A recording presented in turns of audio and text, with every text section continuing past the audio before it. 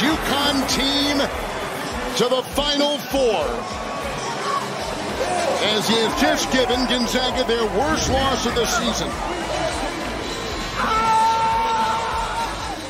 And the sixth Final Four in the history of the Connecticut Huskies. All 6 of those Final Fours have come since 1999. No team has been more dominant in the last 23 years than UConn. Will Dan Hurley become the 3rd UConn men's coach to win a national championship and claim the Huskies' 5th overall title? Tell you what, it's their tournament to lose. I know everyone else feels that way. Vegas feels that way. That's why they're a 5.5-point favorite over Miami. That's why, of the 4 teams in the Final Four, Florida Atlantic, San Diego State, Miami, and UConn, UConn is the only one at minus odds to win it all, minus 125. The other teams are all plus. That means you have to bet 125 to win $100. This team was built for this moment. They have bulldozed their way through the non-conference part of their schedule. They are 15-0 against non-Big East teams. They have won by an average of 25.5 points a game. Teams like Alabama, Iowa State, Oregon, Oklahoma State, Gonzaga, Arkansas, an average of 25.5 points. So impressive. So yes, all signs are pointing to UConn, but in one game, win or go home, I'm not counting my chickens before they're hatched. Anything can happen. Heck, if St. John's can beat UConn at the XL Center, Miami can sure as hell beat them in Houston.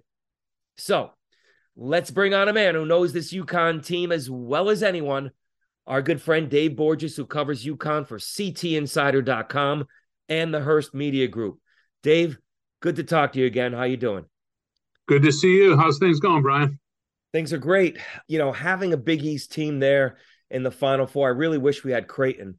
But, you know, it's nice to have UConn in there. And you look at these 4 teams, Dave. I mean, how do you not like UConn? I know anything can happen in a one-game situation, but boy, you're talking about all these teams there for the first time, and here's blue blood UConn with 4 banners coming in.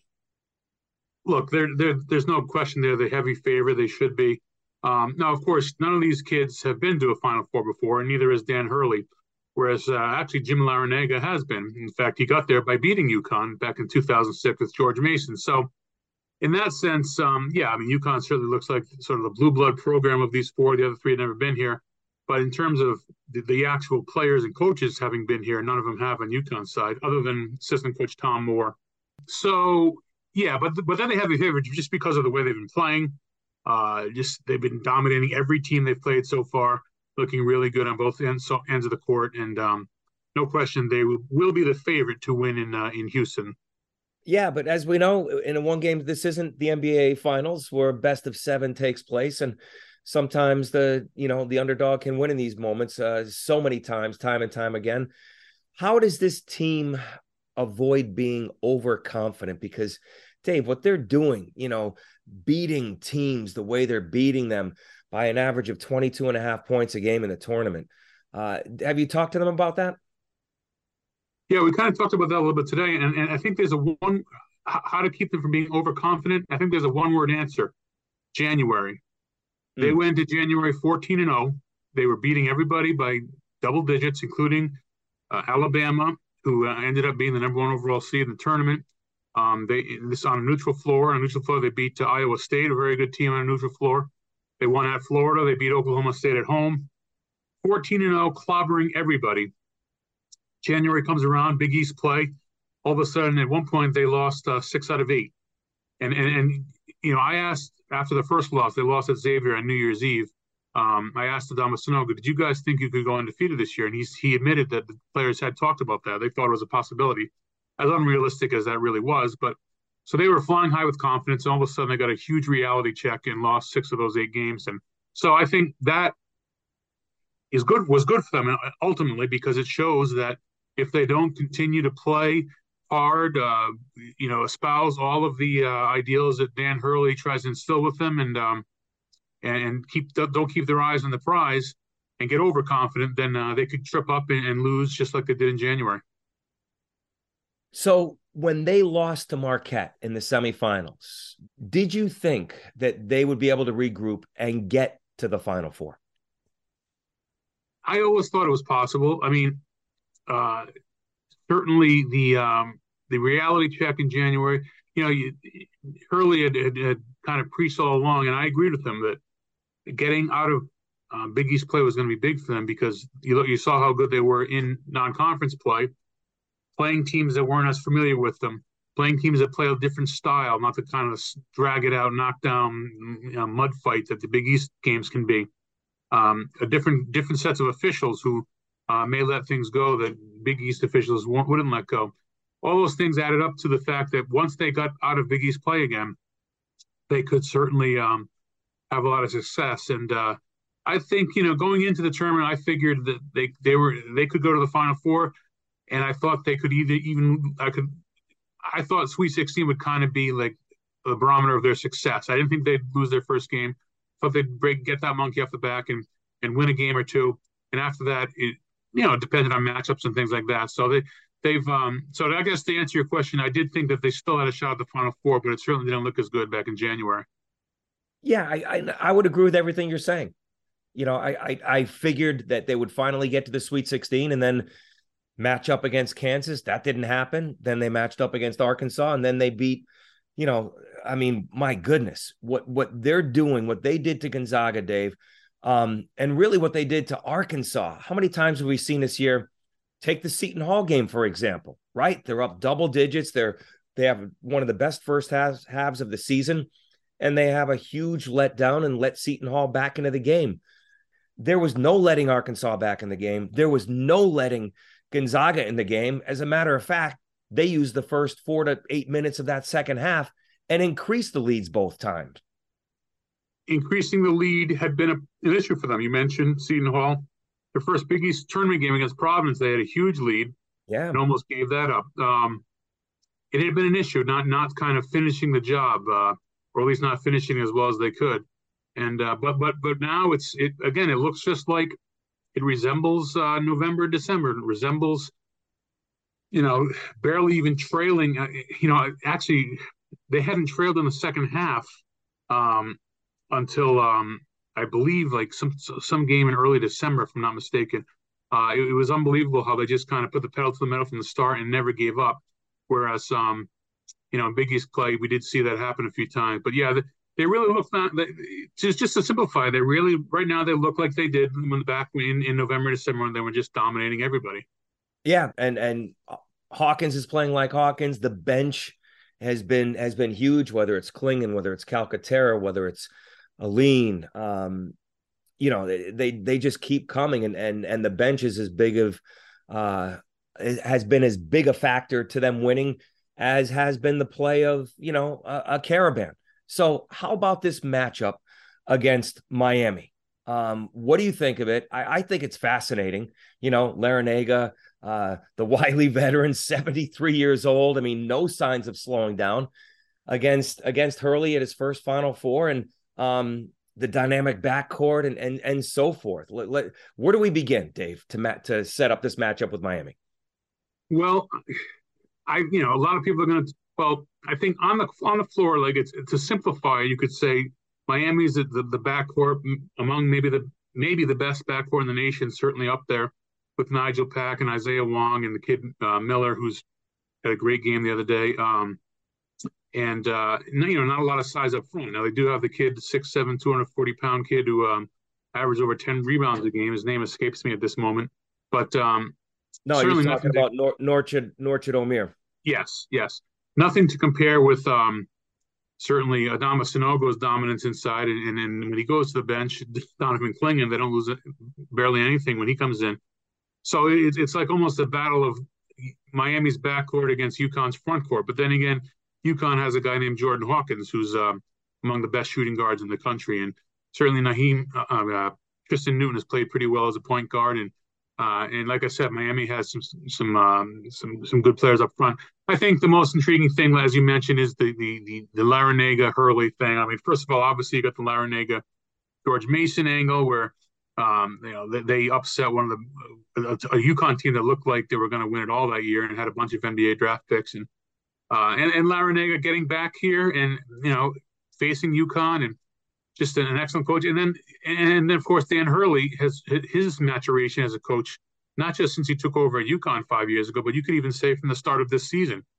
He's gotten better, he's matured, he's improved, and he's just become a really good coach and learned from some of his mistakes. He learned from kind of the way he treated refs. He knew he had to do better than that. Learned how to pace the season a little bit better in terms of not killing the guys in practice come February and March, and other things too, the willingness to try things, throwing his own defense here and there. Just a lot of different things he's experimented with, and just about everything's worked, really.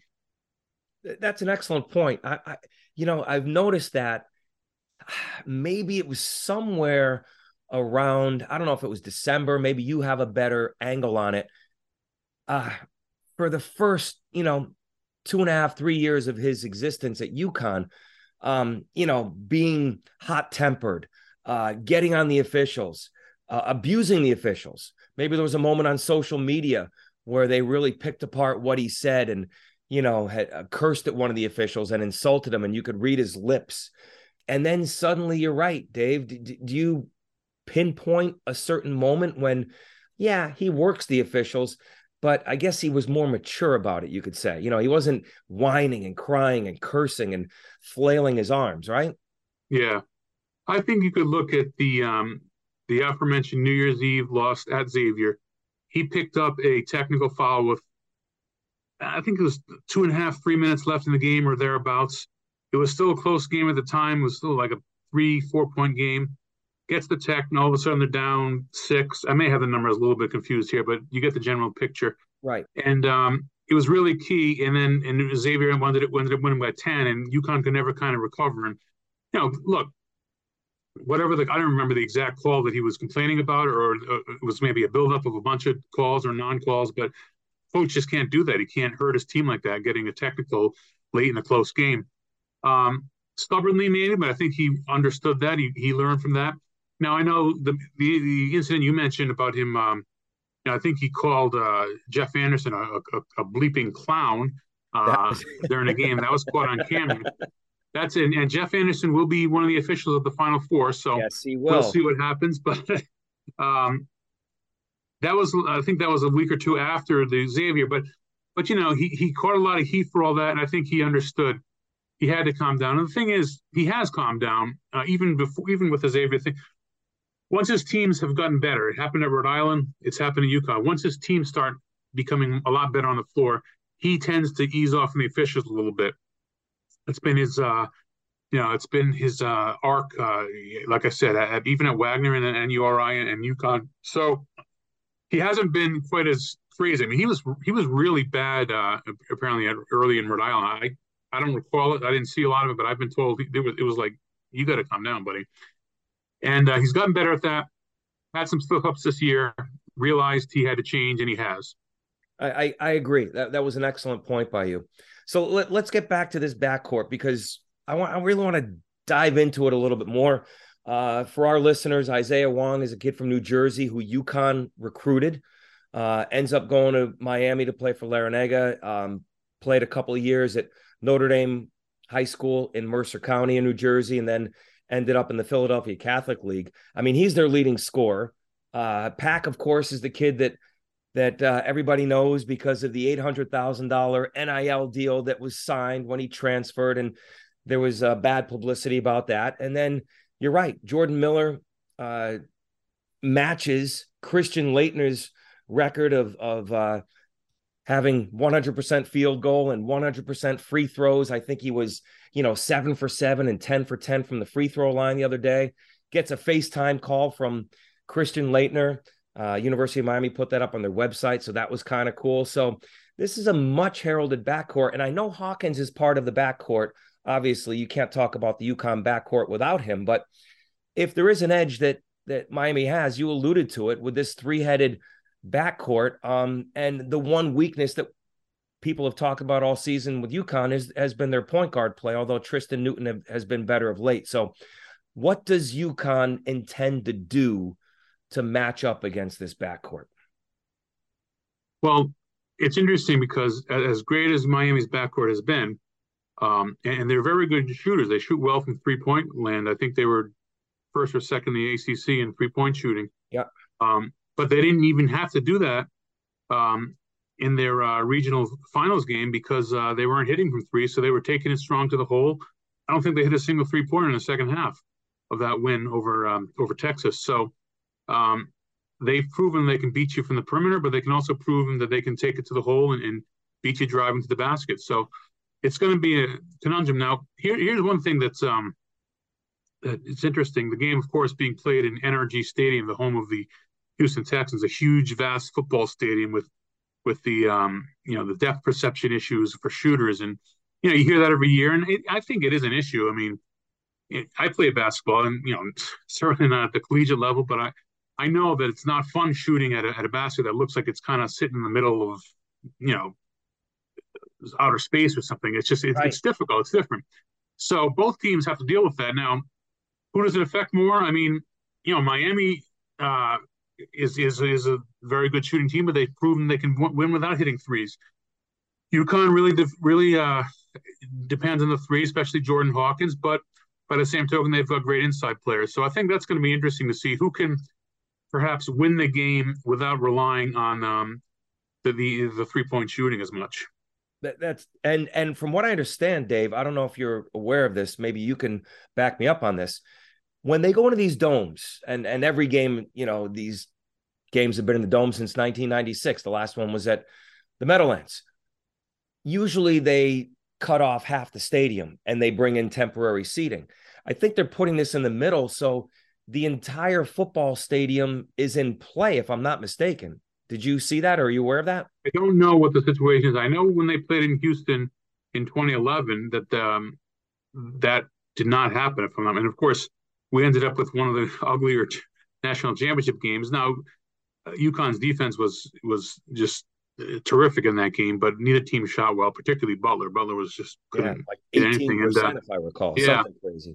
Yeah, so I know the Final Fours I've been to that I can recall.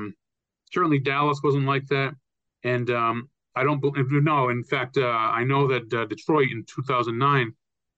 Yeah, you could just see how vast it was, and it's tough to shoot against. So we'll see what they do this weekend, but it could be an issue. If it is an issue, Dave, the big advantage that I want to talk about, of course, is the size of UConn, because they have been bludgeoning people inside. Sanogo, I would say, is playing his best basketball of his career. And when he comes out and you can bring in a Donovan Clingan, there's no team like that. I think he's got 9 blocks in the tournament in the 4 games, averaging 7 points, 5 rebounds. That's quite a luxury to have when you're trying to, take advantage of Sanogo being out. And here's this 7'2", agile athlete coming in there who's better defensively. Yeah, Sanogo is, not the greatest defensive player in the world by any stretch. So he goes to the bench and he can dominate you on offense, but he goes to the bench and you figure, maybe we can make something happen here. And then all of a sudden you got, like you said, 7'2", long arms, not only blocking shots, but just influencing everything that goes on and keeping offensive players out of the paint. And you can just see it in their eyes. They see Clingan there and they turn right around. So, and also contributing offensively too. He's so big and tall that he grabs rebounds, offensive rebounds. He can catch lobs for dunks, and he's got a little skill around the hoop. So it's an incredible weapon for UConn. Like you said, nobody else in the country really has this. And even though it's the year of the big man, there's a lot of great bigs in the country. Nobody has a 1-2 punch like that. No doubt. So, all right, Dave, 2 more questions. Before I get to your prediction, give me an X factor for both teams. Well, for UConn, I think the ultimate X factor is Andre Jackson.